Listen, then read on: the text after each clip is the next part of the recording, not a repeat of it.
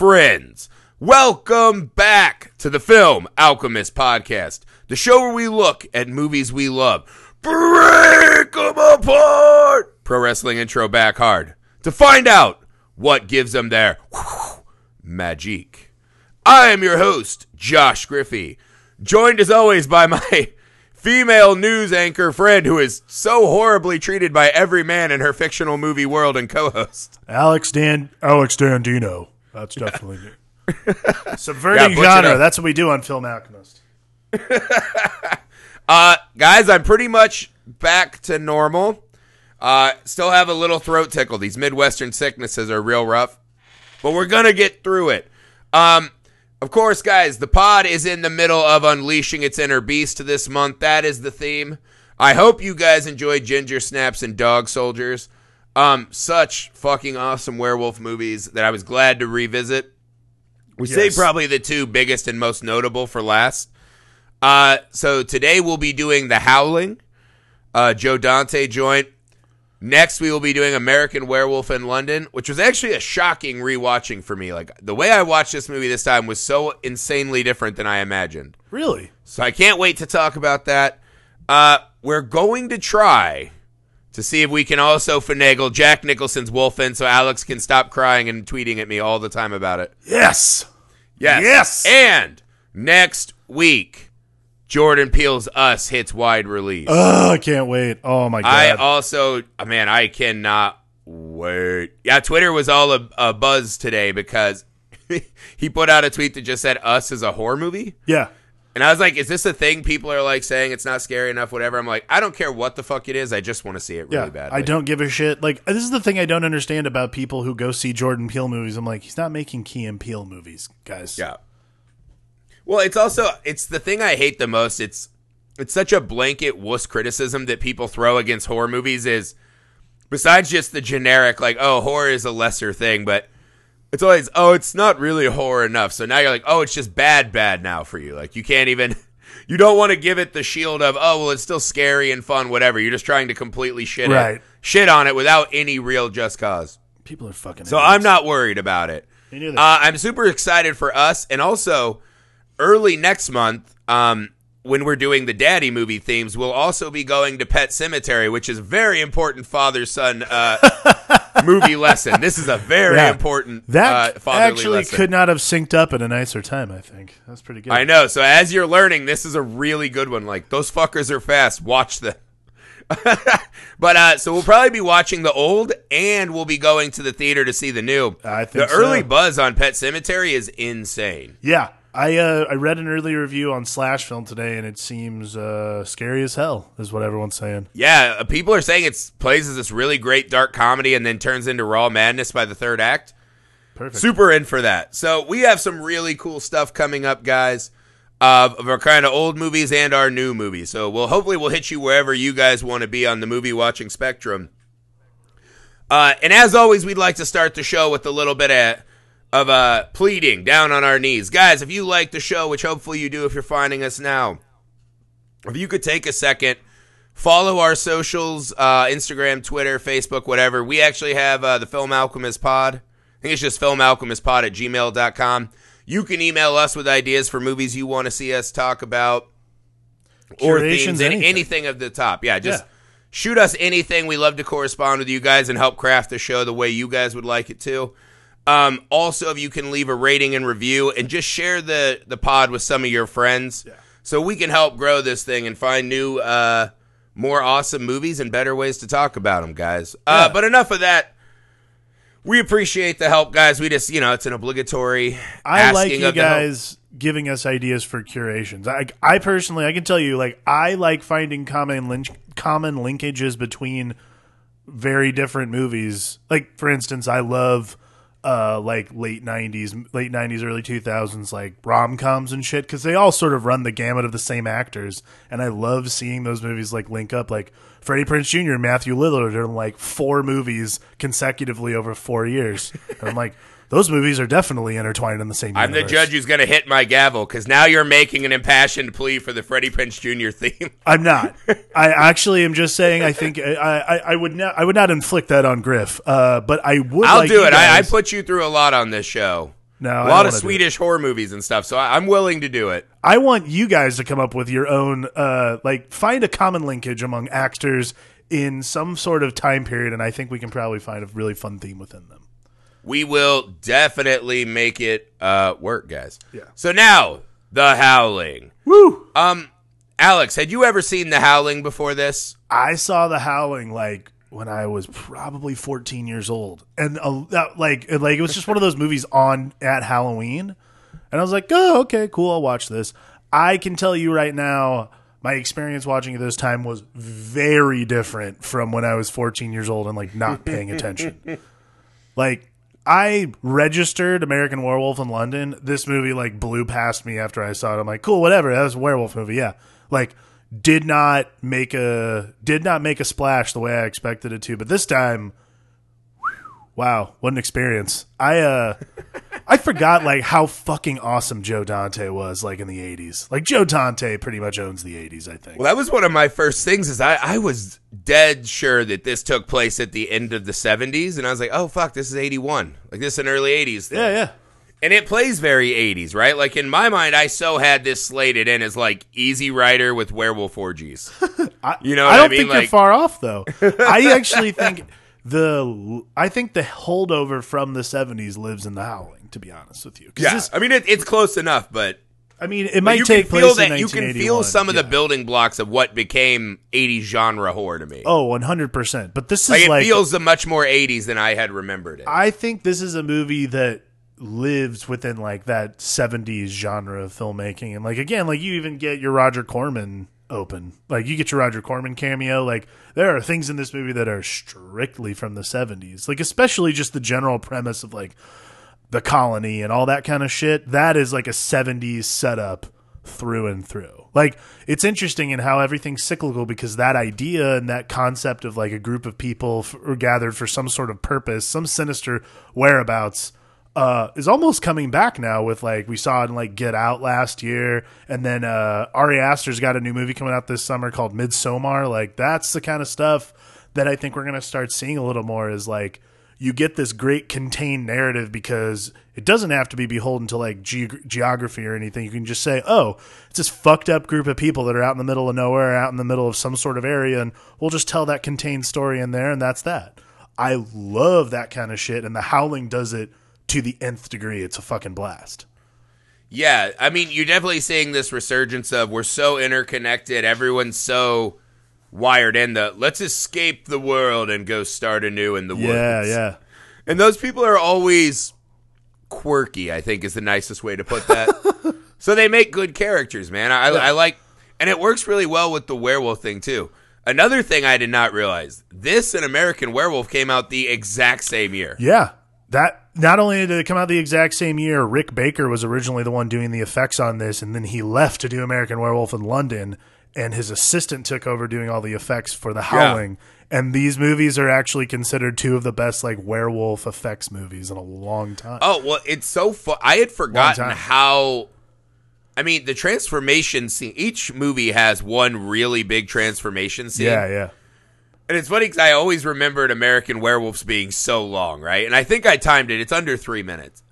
The one in The Howling feels so insanely long that they actually have cutaway shots of Dee Wallace where it looks like she's in terror, but then it also looks like she looks up at a clock come on, guy. Let's get this over with, Eddie. Come on. Totally. But it plays the same, right? The looking at the hand, the fingers extending. There's so many great. I love the snout extending and the lips quivering as you see the gums and fangs. That is always one of my all-time favorite beats when they put that into werewolf transformation. That, the snout extension is one of the coolest ones. I fucking love that bit. Yeah. See, I like the long ears on these. I was telling you this last time. I like the long ears on the Howl because the Dog Soldier werewolves look like they're in the vein of the Howling, right? Because they're bipedal. Bipedal, yep. They also have long, almost rabbit ears. Because I'm also I'm very partial to long-eared Batman, comically long-eared Batman. Right, yeah. I don't know what it is about that. I really fucking dig it. But yeah, man, this transformation is insanely fucking cool. But I think what's really fun about this one is they do just find a nutty cast of characters. Well, it's all character actors. There's not a single Right. leading person in this movie. It's Well, like, all I even character forgot actors. the guy who just works at the bookstore is, our recently departed Dick Miller. Yeah. Yes. It's such a good because, and it was so funny because I was just watching back, and all of a sudden I saw him, and every time I see Dick Miller, I get this little rise of euphoria, like, oh, he was just always the guy in all of the most important movies of my childhood. It felt like, right? Like he was just that guy, and so he plays this great character where he's just kind of small, diminutive guy, but he always plays this very tough, very street smart. Like, no one's going to out hustle me. No one's going to get me. I always got my eye on the prize. Right. But he's running like an occult bookstore, right? Yeah. And there are moments where he starts spouting off like he actually really knows a lot about lycanthropes. But also he's like, are you fucking kidding me? I'm selling books. You want a book? I'll buy it. I'll sell you a book. But I was like, I love the mix of like the street smart, world tough and savvy Dick Miller, but he's an occult book salesman. I was like, that's like the perfect Dick Miller role. Oh, yeah. He's amazing. I fucking loved it. It was such a nice little cameo to throw in. I think the other one that I really, really love is, well, actually there's three, but it goes in order. Like, I love when Kevin McCarthy's in these movies. Like, Kevin McCarthy's one of my all-time favorite character actors, and he's the station manager. Yeah. But he's also been in, like, he was in the Twilight Zone movie, and most importantly, he was in the original Invasion of the Body Snatchers, the original Piranha. Original Piranha, yeah. He's like a fucking Joe Dante mainstay. Like, I love seeing Kevin McCarthy movies. He has like one of the most expressive faces in movies, and I absolutely adore him as an actor. He's got that thing when he makes like a grimace face where his nostrils now are like 5 inches long. Yeah, it's amazing. Like, he looks like he was drawn. That's the best part. Like, actors who look as if they were drawn by someone are so amazing, and he's one of those like classical character actors who you remember and you never know his name because his name's Kevin McCarthy. It's kind of like, I know a Kevin McCarthy in just real life. Like, that's the kind of thing you're just like, oh yeah, Kevin McCarthy. But like, one of our worst congressmen is Kevin McCarthy. There you go. But then Robert Pickard is is it Picardo? Robert Picardo is he's in famously he's in Star Trek Voyager, but he's like the serial killer werewolf in this one. Yeah, Eddie. Eddie Quist, which is fucking awesome. And then my all-time favorite that no one really knows because he mainly has been a director, but Dennis Dugan is the guy who's like the he's the like investigator on the hunt with the other woman. He directed like a bunch of Adam Sandler movies. And he's like, he directed Happy Gilmore, and he also played like the Pro-Am tour manager or whatever, isn't it? Like that guy. He's in that movie, but this is like the first movie I've ever seen him in as like a young man. It's bizarre because I'm so used to seeing him like behind the camera and then in Happy Gilmore. So you see Roger Corman waiting to get into the payphone booth. Roger Corman cameo. Like, this movie it's fun, man. This movie's perfect Joe Dante. Like, perfect. Yeah, man, the thing that struck me was I forgot, because I don't think you actually see any werewolf action, really, until about 48 minutes in. Oh, yeah. Like, this is not an exceptionally long movie, so I was like, wow. But for some reason, it just did not register with me how heavily the sexual assault plays at the start. Oh, yeah. Whew. Wow. And this is baffling, because they start you in this news station with the basic, like, here's this guy hawking the book, right? Yeah, I think it's called like Wild or Beast or whatever. Right. And the whole premise, right? He's like, repression is the cause of depression in man. We're fighting our inner urges. This is what's causing all of our societal problems. We need to. And I'm like, oh, cool, foreshadowing to like werewolves. All right, I'm in. Yeah. Gotcha. And then just out of nowhere, there is this plan that we see that is about to unfold where, hey, some guy has been calling me and leaving very disturbing sexual messages. Yeah. And the cops are like, you should definitely go meet that guy, and we'll definitely be ready to bust him. And we just see immediately as we go into this room with the husband that they are so ill-prepared. Yeah. These cops are terrible. She goes into the payphone, and this is Dee Wallace's character, right? This is her other fighting giant dog movie. Yeah. This is a role she's very good at, right? And other fighting giant dog movie. Well done. Right? She goes into the payphone booth. This is the first step of the plan, and she's like, you guys good for this plan? And they're like, sure. And then immediately like, static payphones, we're fucked. Call these 2 beat cops that are just driving around judging pedestrians. And they immediately lose her. And without a go sign or anything, she's like, all right, I've got the green light. Like, I'm taking this all the way to the dirty pornography bookstore down the road. And just goes in, and then immediately, I think I had forgotten a lot of this. I remembered Eddie being like, almost like a you gotta help me type. And that is so not what is happening here. Because she walks in to a nudie booth. He drops a quarter in on like a hardcore rape film. And then just starts in with like, I have watched you from afar, and I like you a lot, and I can light your whole body up. I want to give you something. Yeah. And it does have the double entendre, right? Because we know that this is a werewolf movie as well. Right. Well, I think it's so fucking... It's actually one of the scarier moments in the movie. Right. Because you immediately realize that... I mean, granted, this plan seemed very foolhardy to begin with, but... This woman is some severe, scary fucking peril. Right. And then you just throw in the bonus of, oh, yeah, the pervert also is turning into a werewolf because I can hear his voice distorting. I think that's the thing I like. Yeah, like, this is the thing I like the most about this. Like, the Joe Dante of it all is the thing that I always love. Because I had forgotten he had directed this movie, and I realized, like, this is kind of what he does best. And, like, because, yeah, I forgot that literally we have to watch, like, a snuff film before anything starts happening. I'm like, God, this is so uncomfortable and weird and awkward. And why are we doing this? And, yeah, like, the cops are, like, the absolute worst police officers in the history of existence. Like, I cannot believe, like... Well, also, when the beat cop busts in, he just starts shooting through the door. Just starts fucking shooting through the door. And then the best part is the cops... He didn't even get through the fucking sperm-covered bead curtain before he just starts... He just starts fucking unloading. And the best is, like, the other bead cop's like, put your piece away. You don't want anyone to see that. And I'm like, okay, so these cops have clearly totally done this before. Like, just fucking shot up a nudie booth. I'm like, well, fuck it, whatever. Like... This is not the first Peep Show that has a lot of bullet holes in it. Yeah, this is like the precursor for like Boondock Saints, basically. It's such a bizarre, opening because you're right. Because I remember watching the movie when I was younger, and kind of like, because it was on commercials, I'd go back and forth to it because it's called The Howling. I'm waiting for werewolves, and like they don't show up at all. Like, you do not get into werewolf stuff, so you really have to kind of be locked into the story.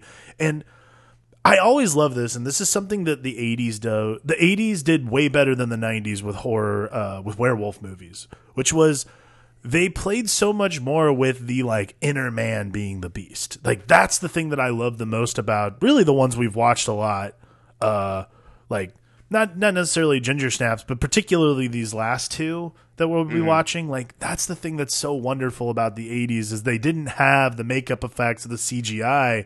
They had makeup effects, not CGI, to kind of like cover their bases. So what they did instead was really make this about like, who's really worse? Like, is it animal or is it man? Like, that's the kind of shit that I think makes this genre so much better and so much more interesting to watch in general, is the conversation shifts from being like, oh, that was really scary and, you know, that was a crazy transformation, to like, is it really, you know, Christopher Stone is such a bigger piece of shit in this movie than any fucking werewolf.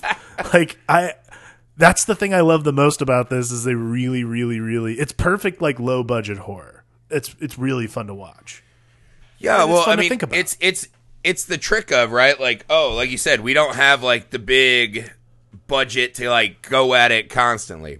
So it's a really clever open where they layer the psychiatrist telling people to unleash their inner beast, right, immediately with a faceless man becoming the kind of beast that accepts his darkest inner urges, right, and is willing to, because that's what the psychiatrist in the book that obviously no one was calling him on during the newscast is. Right. A lot of times when someone would sink to this level of embracing their inner urges, there inherently must be a prey for those urges. Right. And so what it does is you have this learned, educated, like accented kind of man, right? This Thurston Howell type saying, yes, do exactly this. This is what we need.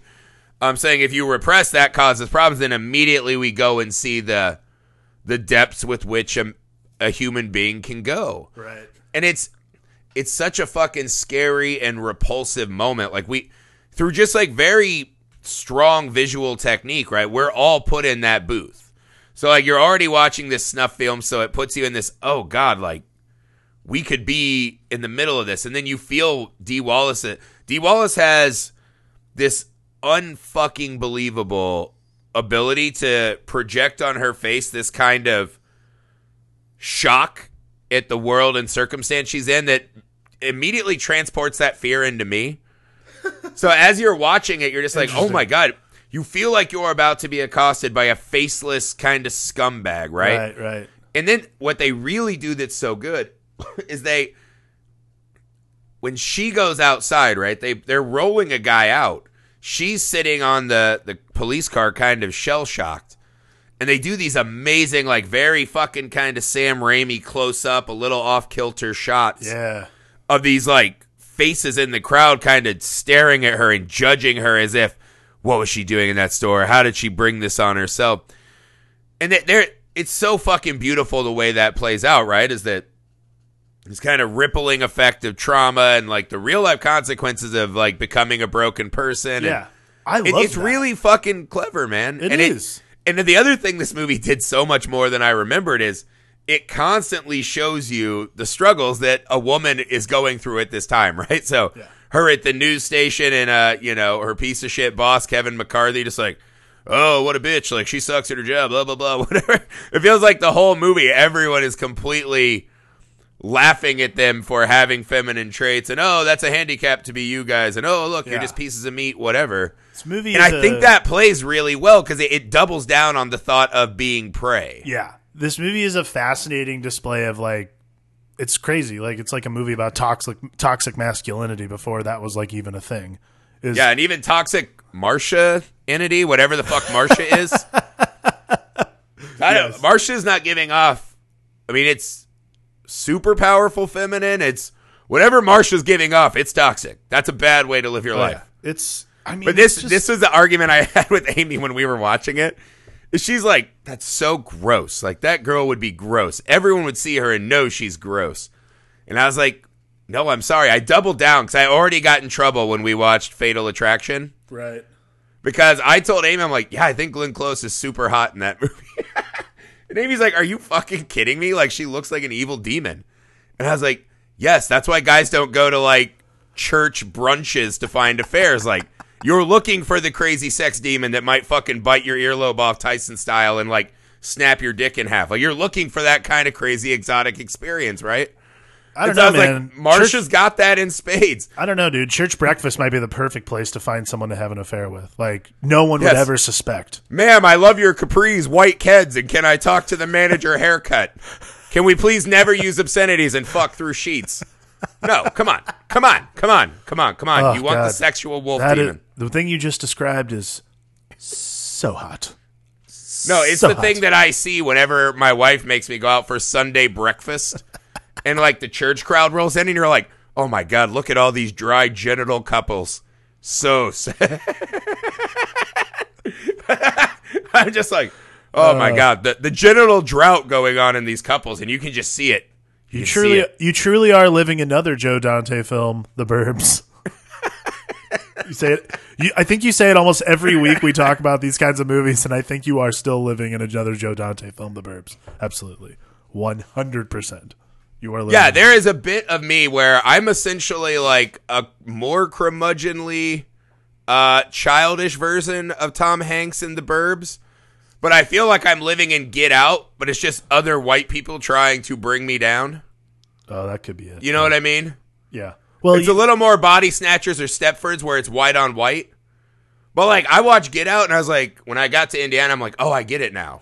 Like I'm back. I get it more on a deeper level. Right. I'm like, they're trying to take what parts of me are unique and fighting the man. But that's like, see, this is the thing. Put me in a fucking golf polo and some fucking white Reeboks, you know? Right. But this is like the thing that I like about, and there's another thing like about the movie that I like is instead of normalizing like what happened to her, like instead of like trying to just go back to like, oh, let's go back to our regular lives and everything, they're like, no, you should go to this weird colony up north that like people are just fucking around at. Like, this is the perfect like coming out of the 70s thing is this like because basically what it is it's very anti-hippie, which is pretty entertaining. But you know what I think it does too, which is cool, because I like your point, which is like we just got to get out of here. Yeah. it plays after this really cool scene where she tries to go back on the air because they want her to tell about what happened to her. Right, yeah. So they want to monetize her trauma. She begins to have a flashback because it's too soon. Right. They kick her off the air, cut to Kevin McCarthy's editorial, and he just goes, "Now that's a pro." And so there is this like, oh, we can't commoditize your physical trauma. Get the fuck out of here. Yeah. Like, let's So find it does something feel else to like do. that society's also discarding her. And then her husband's kind of mad because she can't fuck right away. You know what else I really like about... It's a lot of weight on her shoulder as a victim. The other thing I really like about like Christopher Stone's character, her husband, is it, and they pointed out really early on. And again, this is just like a great movie about like how fucking terrible misogyny has been forever. But like, he immediately brings up the fact that she won't take his last name. Like, that's like one of my all-time favorite, like, this might be one of my all-time favorite, like, fuck you misogyny beats is, he said, like, they're in the middle of, like, the stakeout room with the world's worst police, and they're all, like, going down the list, and she fucking, and he, like, basically, like, brings, like, what's her name, and, like, he says, like, oh, it's, Karen White, and he goes, oh, it's not your last name, she goes, no, she, kept her name. I'm like, dude, fuck off, man. Like, this is, and it also sets him up perfectly for later in the movie for being such an abnormal piece of shit. Like, your wife's been through this horrible trauma. She's been through fucking bullshit after bullshit. You take her to this colony and there's still more shit going on. And you're just going to fucking terrorize her, essentially. Because that's like, even before anything supernatural happens. How does it reflect on him? Yeah, how exactly. does her journey reflect on him? He's like, I even grew the mustache as disguise. I have to go hunting with the boys so I can be a man. Stop fucking nagging me. Right. That was one of the best lines, too, when she's like, I need to talk to you. When he's on the way to the hunt. Yeah, and he's just trying so hard to be one of the guys. And the old-timer leans back and he's like, this is a rabbit hunt, not a cooch hunt. Oh, my God. Yeah. Holy shit. That was like a fucking insane. I'm like, God damn. How did we get away with this for so long? Like, you know what's funny? It immediately transported. It's like, yeah, that's exactly something that my dad would have said to me when I was a kid. Right. Oh, yeah, like, totally. It's such a different time. But you're like, it does help. It's one of those weird things where the bad behavior of like men in the culture will continue to make this movie more powerful as it ages. It's like one of the rare times where bad behavior is going to be a plus for this movie. It's just amazing, man. Like, because again, like, it sets up everything so perfectly because it starts with this guy on TV hawking his, peddling his wares, hawking his shitty book about, like, he's talking about, like, the beast within and so on and so forth.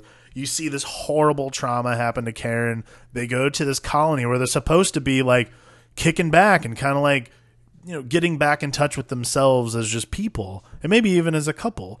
But obviously things take this horrible supernatural turn and change so much. But really what it does is, again, like, speaks to this bigger overarching metaphor about, like, how the beast within all of us is what really runs the show. Like, I mean, like, especially mainly for men. Like, once you, like, get, men the room to be assholes, like, they're just going to be assholes forever, which, can be true, which is terrible. Also can't be, but, let's be honest. Most men are idiots and don't know how to regulate that shit anyways. But that's, like, the fun of this whole thing is you get, like you were saying, like 48 minutes into this movie with no supernatural shit, but things are happening. You're like, that is fucked up. Like, there is some fucked up shit going on right here. Like, we're in a colony where everyone's hanging out and having cookouts and partying, and, like, everyone's still like, women, go make the women food. We'll go hunting. Like, fucking amazing. Well, they have about two moments at the colony that really play strong to me, right? So there's that visceral scene of them trying to get her to relive her trauma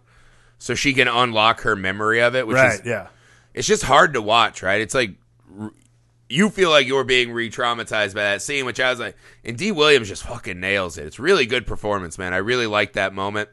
But then they also have the old man on the beach moment I found shockingly poignant. Where I was like, wow, man, look at this old guy. When, like, they show up and he's just like, I just want to die. I'm so fucking old and I hate it. Like, even being a cool beach hippie's not enough. Right. And he's over it, right? Yeah. And they kind of go away from him, and then they come back, and there's this great shot of him just sitting there looking around, and he's kind of got this giant shadow on the wall behind him from the campfire. And he looks over, and there's a young couple kissing and making out. There's another couple frolicking, whatever. Right. And then he just looks down into the flames, and he tries to jump in the fire. He's just like, I'm fucking over it, man. Like, I want to die. And the doc's just like, chill out, go back to your cabin. And the others are like, oh, he's just a fucking crazy. That's what he does. But I was like, man, imagine this guy. Like, this is his last resort trying to figure it out. And he's just surrounded by other people getting better and making steps and bonding, and he just still feels so lonely and sad. And the way they shot it was really fucking engaging. Like, you just want to give this guy a hug so bad. I was like, that's a really awesome moment. Like, I really, really enjoyed that moment.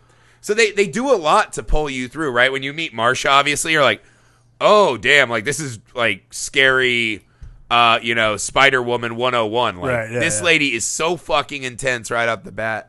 What's Karen's line? Like, after he's like gone for the night or some shit, Karen's line's like, walk past you like a bitch in heat. And I'm like, fuck. Yeah. Shit's going down. It's just a great, like, they had so many. I looked at my notes. I have so many of those written down. Yeah. Like, they have some fucking killer lines in this movie. When she has the flashback at the news station and she, like, loses it and they pull her out and they're like, what's wrong with her? And the station manager's like, I don't know. She's probably pregnant. Like, wipe the seat off. Let's get on with it. You know what I mean? Like, yeah. It's just so crazy. But that's Marsha's opening line, which I liked, right? When she's like, hey, I'm Bill. I'm looking for my wife. And she just goes, why? Yeah. And I was like, man, in one word, I totally know where this is going, and I like it. Yeah. Yeah, I like that intro a lot. You get to it, like, this is the thing, is it takes a minute even in the colony, too, for, like, something supernatural to happen. Like, the first thing that happens is, like, her husband Bill gets, it's Bill, right? Her husband Bill gets, like, swiped by a werewolf. When you don't see what it is. This is after, so he goes with a rabbit to Marsha to have her cook it. Right. Because he doesn't know how to cook it, and she immediately just, like, is like, let's fuck.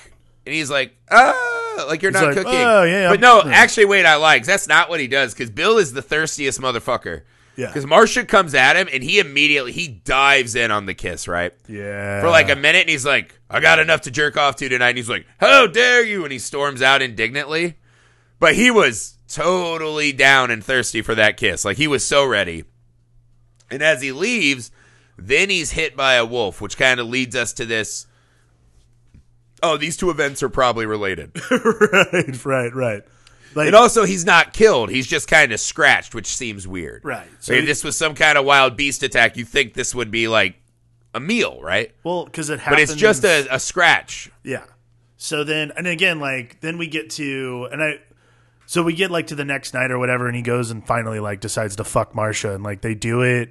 After he pulls I'm just a little nauseous. So he doesn't fuck his wife, who is trying to heal sexually, and he's wanted to bang her the whole time. Right. So he decides kind of been a little instead. short about, you're not on my schedule. And then he's like, oh, my tum-tum. She goes to bed. And it's almost, they do it as if he's, like, lured out into the woods. No, he did it of his own volition. Fuck that. He knows. They kind of give the, like, oh, he has heightened senses, and he can tell Marsha's out there. They did. Like, So then he goes up to Marsha. They fuck by the campfire. And this is, like, so this is the first transformation scene, and I fucking love this transformation. Yeah. This is, like, they're werewolf hard-ons. It's one of my all-time favorites. Yeah. Yeah, exactly. Like, that's the thing that I love the most about this, is they really are playing up, like it's awesome. I even wrote it down. Like, the way I had it in was, like, the transformation scene. Like, what I like is that it's mixing the actual metaphor for the movie of what werewolves are supposed to represent with this, like, literal interpretation, because it's basically, as the further and further they get in, and the deeper and deeper they get into just balling each other, the more they transform into werewolves. And then finally it ends with, like, this is something that I loved in the 80s that they don't need to do anymore, but, like, basically to make things smooth out, they used to just animate these things. And I fucking adore the red outline cartoon werewolf. I fucking adore this thing, though. Like, that's, like, a really wonderful time capsule of, like, a time where, like, hey, we are making this work by making it this, and, like, it's like, it reminds me, like, a Don Bluth or, like, Ralph Bakshi movie, but, like, basically like, yeah, like, so they finally, like, animate them turning into wolves, and then it pans up to the moon. I'm like, this movie kicks ass. Well, I love he's getting it. the fangs and drooling, and it's like a gagoosh, gagoosh, gagoosh. Yeah, like as soon as It's like an O face into like a cartoon howl. Gagoosh. oh, And I was so like, good. hell yeah, wolf orgasm. As soon as that happens, Also, though, you know what's weird about that part is I'm like, unusual choice to have them not in doggy style. So like when those things are in fully dog form, they're like in missionary still as he does the I the didn't even gagoosh howl. think of that. God damn it! They animate missionary. I was like, whoa, Wow. way to go against the grain. Wow. Doggy style would have been a classic. but I Joe get it. Dante, not a guy who fits into 'Cause there's one not box. the same amount of intimacy. They had to look at each other to see their monstrosities being pulled out. If it's doggy style, yeah. you can just fucking pound real hard and gagoosh and just walk away. There's no kind of sympathy, That's what it is. emotional It's bridge. like this. It's this visual connection. It's amazing. Like I Because just what it is I love that stuff. they're both in the act, and this is what the howling does, right? Is everyone is transitioning in a moment of caving into their worst inner monsters. right. Because this is something else they do where they're like, oh, a good lycanthrope can change at will. Right? And so this one is much more about when you succumb to your worst instincts, this is when the wolf comes out. Right. So they are mutually, knowingly in an affair now. And yeah, that's why they start getting the hairy, sweaty gagoosh face. Right. So, but what I love, so this happens literally like 48 minutes into the movie. And then from there, it is like off to the races nonstop. It's awesome. I love it. But I will say, so that part's cool. It's a great transformation scene. However, and I love the Robert Picardo one later, but my favorite transformation is after she fucking slices that dude's hand off. Yes! Oh my God. I The arm fucking loved it. melting back into a human hand is So really fucking cool. Awesome. So awesome. Well, also, it's like that girl, too, because she's just meandering around the woods, and she's like, oh, a home in the woods that's main decor feature is dead things and bones. I better snoop around. I'm like, you fucking fool. You deserve to get eaten. Yeah, exactly. Yeah, so like her and Dennis Dugan are like this investigating team trying to find like werewolves, basically. I mean, it's a great like subplot to get It's like a good little B plot to get us like the it's to basics get of what Karen we- help. Like that's really kind of what it's there for, and it's fun. Like it's fine, but like the star of the shows though, or the stars of the show are the colony like turning into werewolves and doing all this other shit. Like I think one of my favorite like werewolf moments is they're not even werewolves, but it's the one guy who was like cooking when the colony, like when they first meet the colony. Dennis Dugan's got his like fucking his fucking shotgun loaded up with silver bullets, and the guy's like, "Silver bullet my ass," and then Dennis Dugan just It's fucking Eddie. shoots him. He's all like acid zombie Eddie. No, it was the blonde guy. He's the first one who gets shot in the office. Right. He gets shot in Where the he office. like gives him the gun back and it puts it on his chest like, come on, man. Yeah. You know you get this. Well, forward. he comes back and then like he has that. I didn't know this until I read the like some of the trivia, but Robert Picardo actually improvised that line when he meets Karen in the office, and he's like, "I want to give you a piece of my mind," and pulls the fucking bullet out of his head. Oh yeah. Improvised line. Like fuck yes. That's some fucking. That's a good that's one. magic right there, man. That's a really cool transformation. And then I love that she lets him get all the way transformed and then just hits him with a big old jar of acid. Yes. I'm like, you maybe could have done that when he was like in normal zombie form, but still, good thinking. Yeah. Good. Whatever. During the shockingly long transformation interlude, good thinking. Did you know that entire? Here's a cool thing they did that I liked a lot, right? Which is right after that, Bill gets caught cheating Yeah. because he has back scratches, right? Right. And as soon as he's confronted, within about 30 seconds, he's like, what's my best play to get out of this? Oh, I better fucking smack the shit out of my wife. Yes. It's Smacks her and then tries to play like, why'd you make me do that? yeah. I don't think we see him in human form the rest of the movie. No, I don't think we I do think he's either. full wolf until he is killed and reverts back into Bill. That's So it's interesting. like in that moment, he loses his humanity for the rest of the movie. I was like, that's a really cool, just kind of That's cool. Yeah. reinforcing what's it's going correct. on in the movie. Yeah. Cool beat.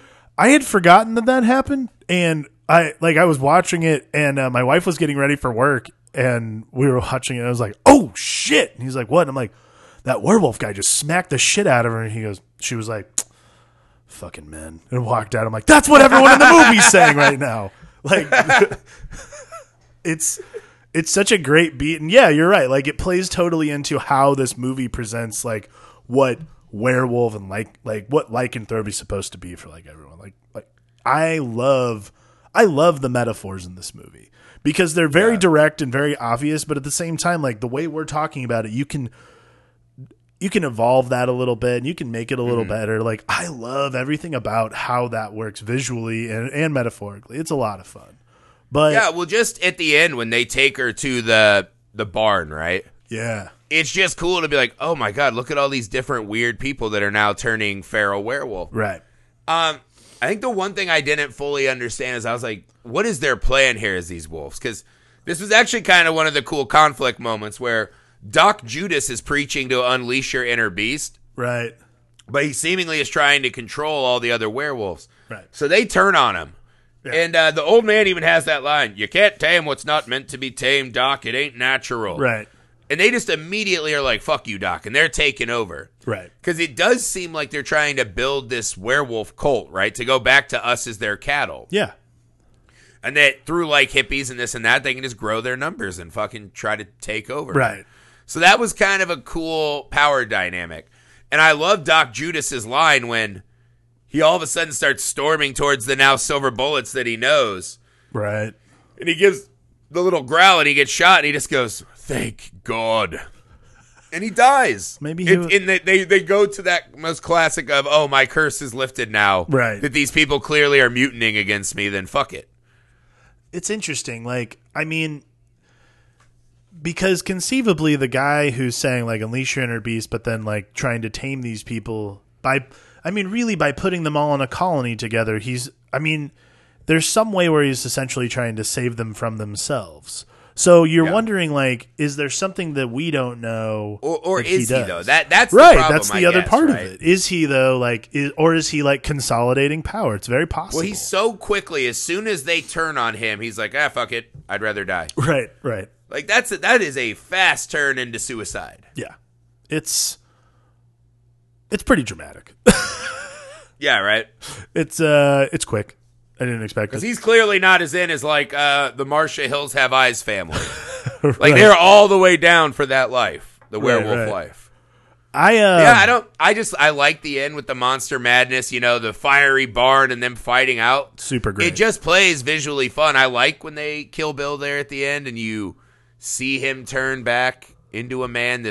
He couldn't survive his lesser demons. Yeah. But it is the ending of this movie that is fucking pure magic to me. There's one thing that happens in this. There's actually two things that happen in this movie. One is at the end, they're doing before Dee Wallace gets her beat. They're doing the news report about some fire that's still raging. I'm like, yeah, that makes sense. The barn fire actually causes like a huge California wildfire. That was like, well, that plays good for them. Like that's like perfect, like landing it in the real world beat. And then the other thing is, what happens? Dennis Dugan's on his way up to the colony, and he has to stop for gas. And it's like it's a very quick moment, but it's like. This guy, the overburdened dad who's on a vacation he doesn't really want to be on.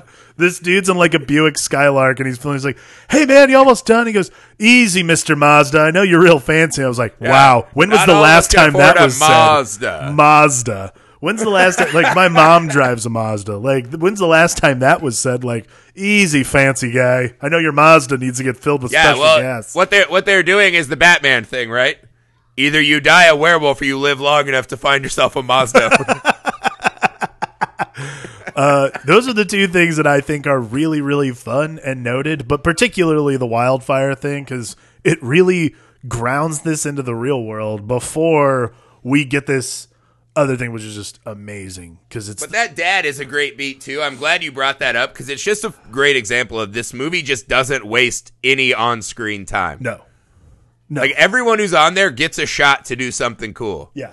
Even Corman. Like, apparently, I didn't know this, but so Corman's beat in the very beginning, the cameo, his first thing he does when he gets in is he checks the coin. He checks the coin return for change, which apparently is like something they were doing because, he's a legendary penny pincher. So, yeah. I thought that was pretty clever. That was really nice.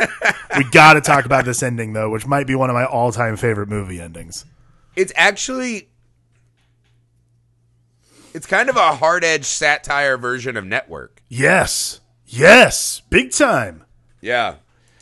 Dee Wallace goes on and she tells Dennis Dugan, she's like, they need to know, they need to see, they need to believe. Like, seeing is believing.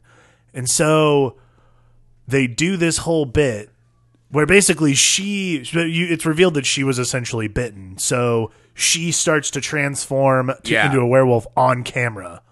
And everyone's like freaking out, like, oh my God, in the studio. She starts off by she's reading this like monologue. Right, it's not what the prompter is. And Kevin McCarthy and him have this beat, like, getting like super pissed. Switch the camera. Don't fucking switch it. Yeah. And so she starts. What I like about this moment is this is the moment he wanted her to have all along, but he's trying to go away from it because she's doing it in her way. Right. He wants the show me the meat, right? Like, open yourself up and expose your trauma for all of us to enjoy. And she goes for it, right? And she starts transforming.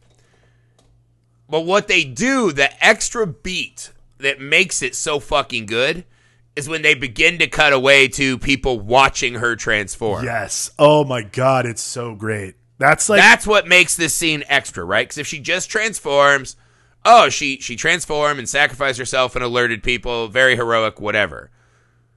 When you start cutting to people not believing what she's doing, it is a next level of, oh my God, that is tragic. Yeah.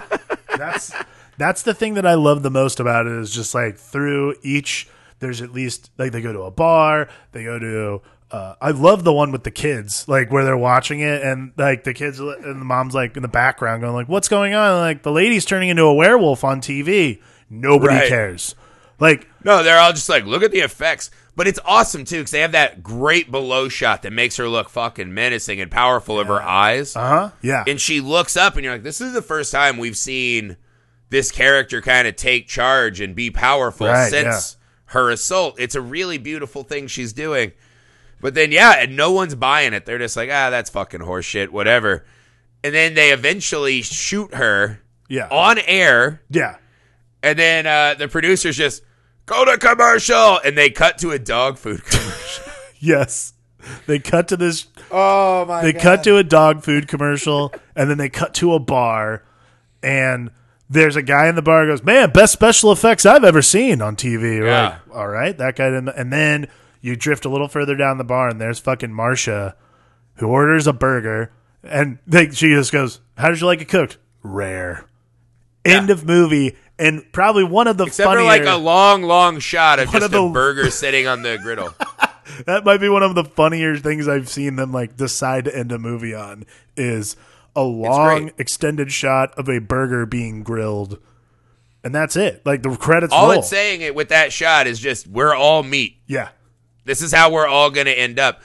Because it's so great to take that heroic moment of power and taking control and taming her inner beast, or using it for her good. Because when she turns, she actually looks kind of like a Care Bear, like a mutant Care Bear. Oh, I thought she looks like a Chihuahua, like a Pekingese or something. Right, weird. It's a little more adorable. Yeah. Still creepy, but adorable than like the big monstrosity wolves.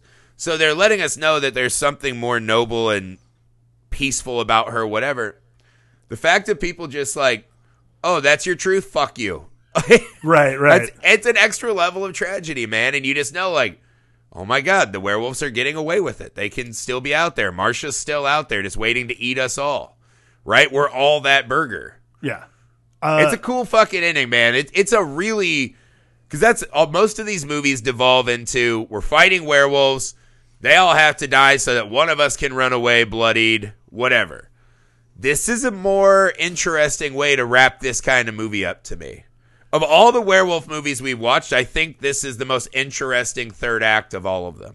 Oh, 100%. Like, this one has the most... I mean, I think this is... Besides maybe definitely Ginger Snaps had its point I like of view. Ginger Snaps' third act a lot, too. Ginger Snaps' third act's great, but this one has probably the most pointed social commentary of all of them. Like, this one Ginger is Snaps very also specific. ends with the, I defeated the beast and now I am the last man standing, right? Right. They all kind of play on that. This one, it's the werewolf nobly trying to throw itself on the cause to save humans, man. And it just doesn't work out. Like, you get a feeling like it doesn't move the needle at all. It's extra sad. This movie, yeah. What is your final wrap up, right? If you had to give like a brief, like total summation of what you garnered from this and why you would recommend it to others, what do you got? I mean, this movie is just such a wonderful werewolf movie because it doesn't play to your expectations. It does, and then it throws them out the door. Like, that's the thing. If you want to be surprised by a werewolf movie and be surprised by something that maybe you didn't expect to have any sort of long-term social commentary to it, because really it's very relevant to now. That's what I love about The Howling is it's interesting, it's fun, it's got comedy and horror, it has all the wonderful bits that you want, but it also has this sort of unexpected quality of social awareness. It's really interesting. It's really worth watching, and then it's just a good horror movie. Like you lock in, you're there. It's fun. I love it. Yeah, I mean, it starts off as this really good just character drama of this lady going through bullshit with a nice little B plot of, maybe there's a serial killer werewolf, whatever. But it's just kind of like getting us through. But they wait a long time before they give you that, this is what you want, right, is the constant werewolf melee. Right. But they make you wait a long time and really bond in with this character and her struggle. And then the end, they're like, now we'll double up on werewolf madness so it feels like it levels out. Yeah. And then, yeah, just a really interesting closing image and a really interesting way to close that even sometimes when we expose our inner selves and our truth and become vulnerable, man, that could just be a weakness. That can just get us killed and do nothing for anyone. To me, it's just, it's just made with love. The werewolves are fucking great. The characters are great. So many good small performances and just great actors that, maybe are not as well known and big as others, but really fucking take their shots in this movie. Yeah. To me, it's just, it plays as a horror movie. It has, some good character drama. If you're not as into the blood and guts, it really hits you across the board. It's such a fun, kind of sandbox to play in that's just filled with so much stuff. Yeah. I mean, it's just a fun movie. Like, there's no reason not to watch it, especially if you like this genre of film. Like, this has everything you need.